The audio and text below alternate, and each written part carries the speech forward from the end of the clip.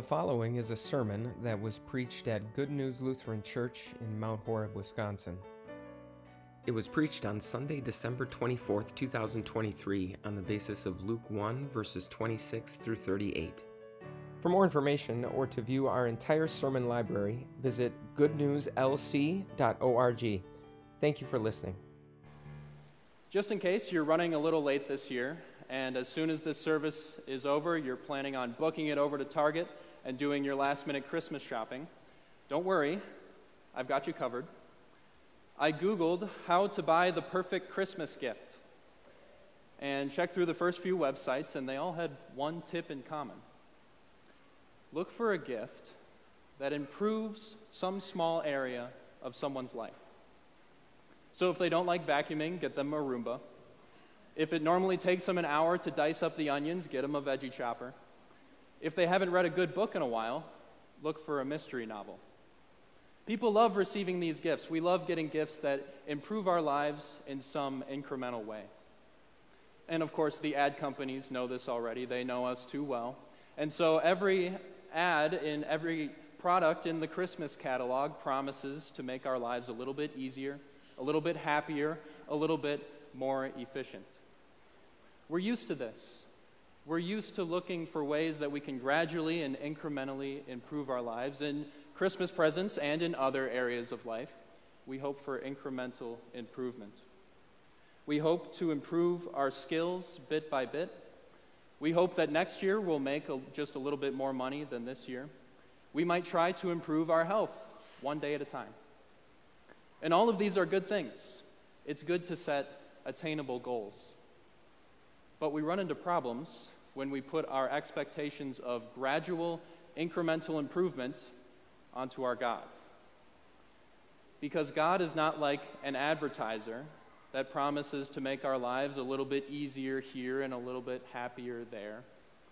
God is not like a life coach that promises if we follow his steps, our habits will be completely changed. Those promises are too small for God. God's promises blows those promises out of the water. No one makes promises as big as our God does. And with this promise, spoken specifically to Mary by Gabriel, God disrupts our constant search for incremental improvement with the eternal establishment of his Son's reign. Or in other words, God gives us so much more than what we're normally looking for. First, we'll look at the promise that God makes us, and then we'll look at the big sign that he gives us so we can trust his promise. So first, the promise that God makes us. God has been in the promise-making business for years. As long as humans have been around, God has been making us promises, and we had an example of that in our first reading for today.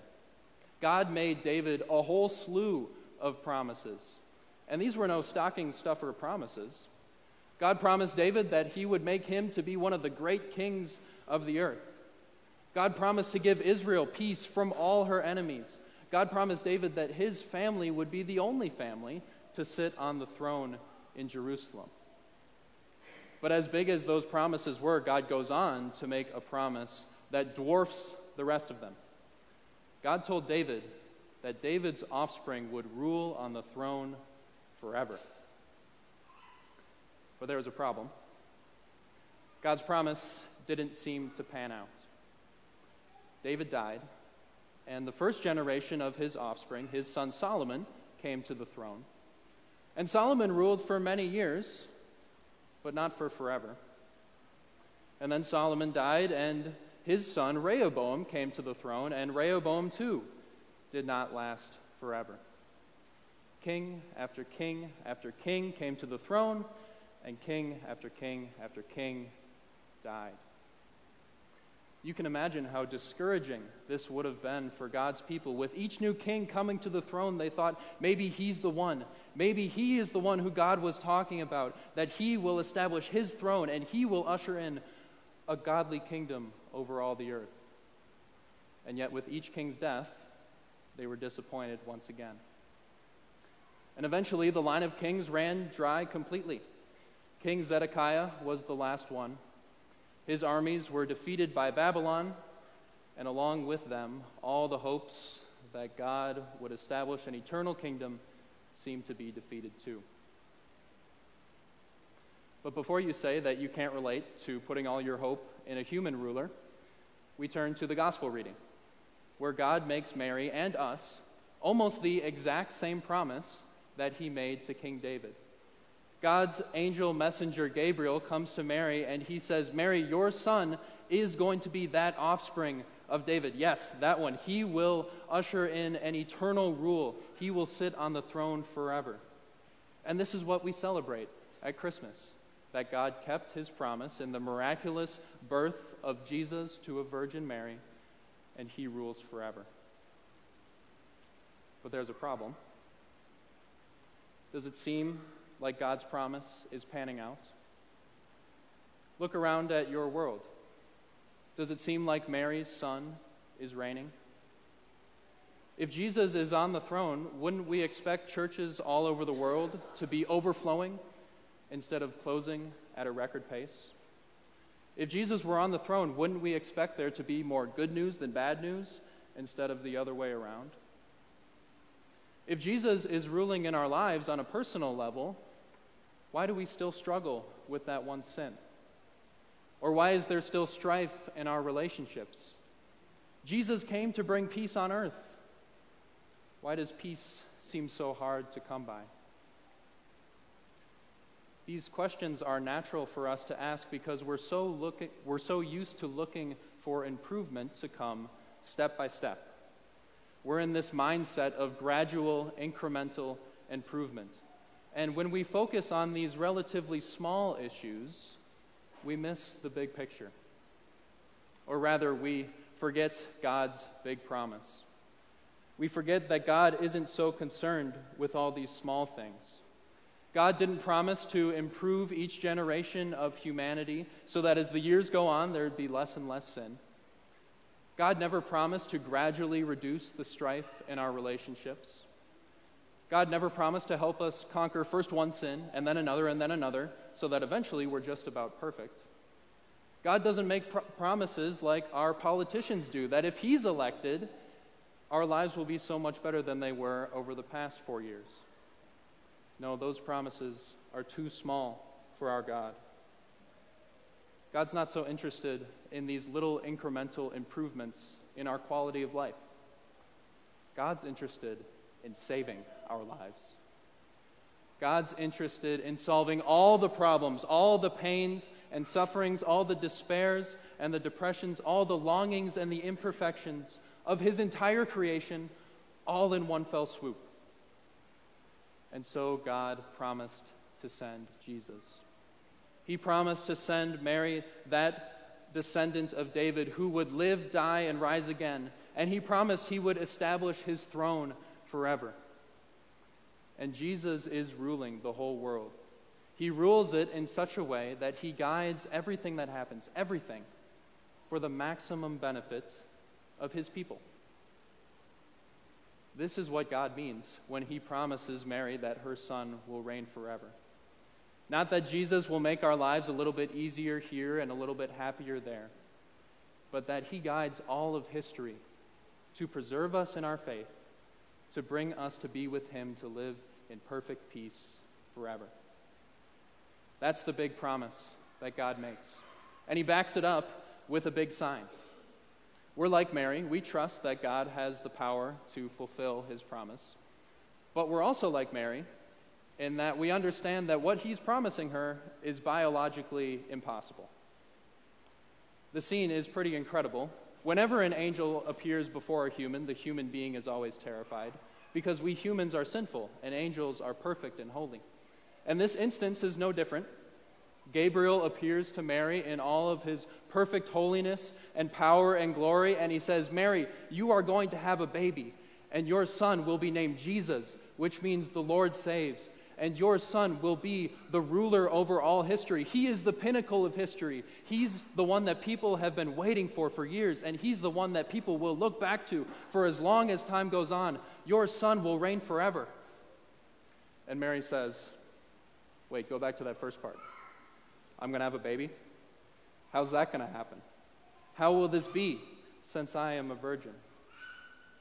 I don't think Mary was doubting that God has the ability to bend his creation to do whatever he wants it to do. I think she was asking an honest question. She was genuinely wondering how this thing that seems impossible was going to happen. And her question might remind us of the honest questions that we have for God.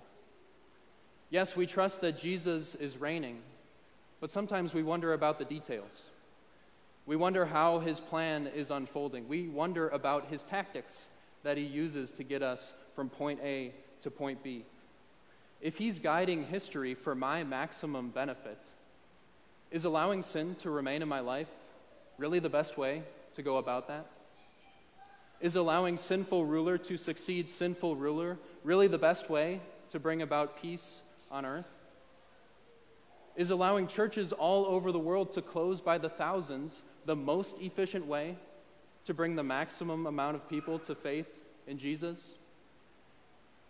Yes, we trust that Jesus is reigning, but when we look at our imperfect world and then we hear about how perfect Jesus is, the disconnect there seems so great that it seems impossible that perfect Jesus is ruling our world.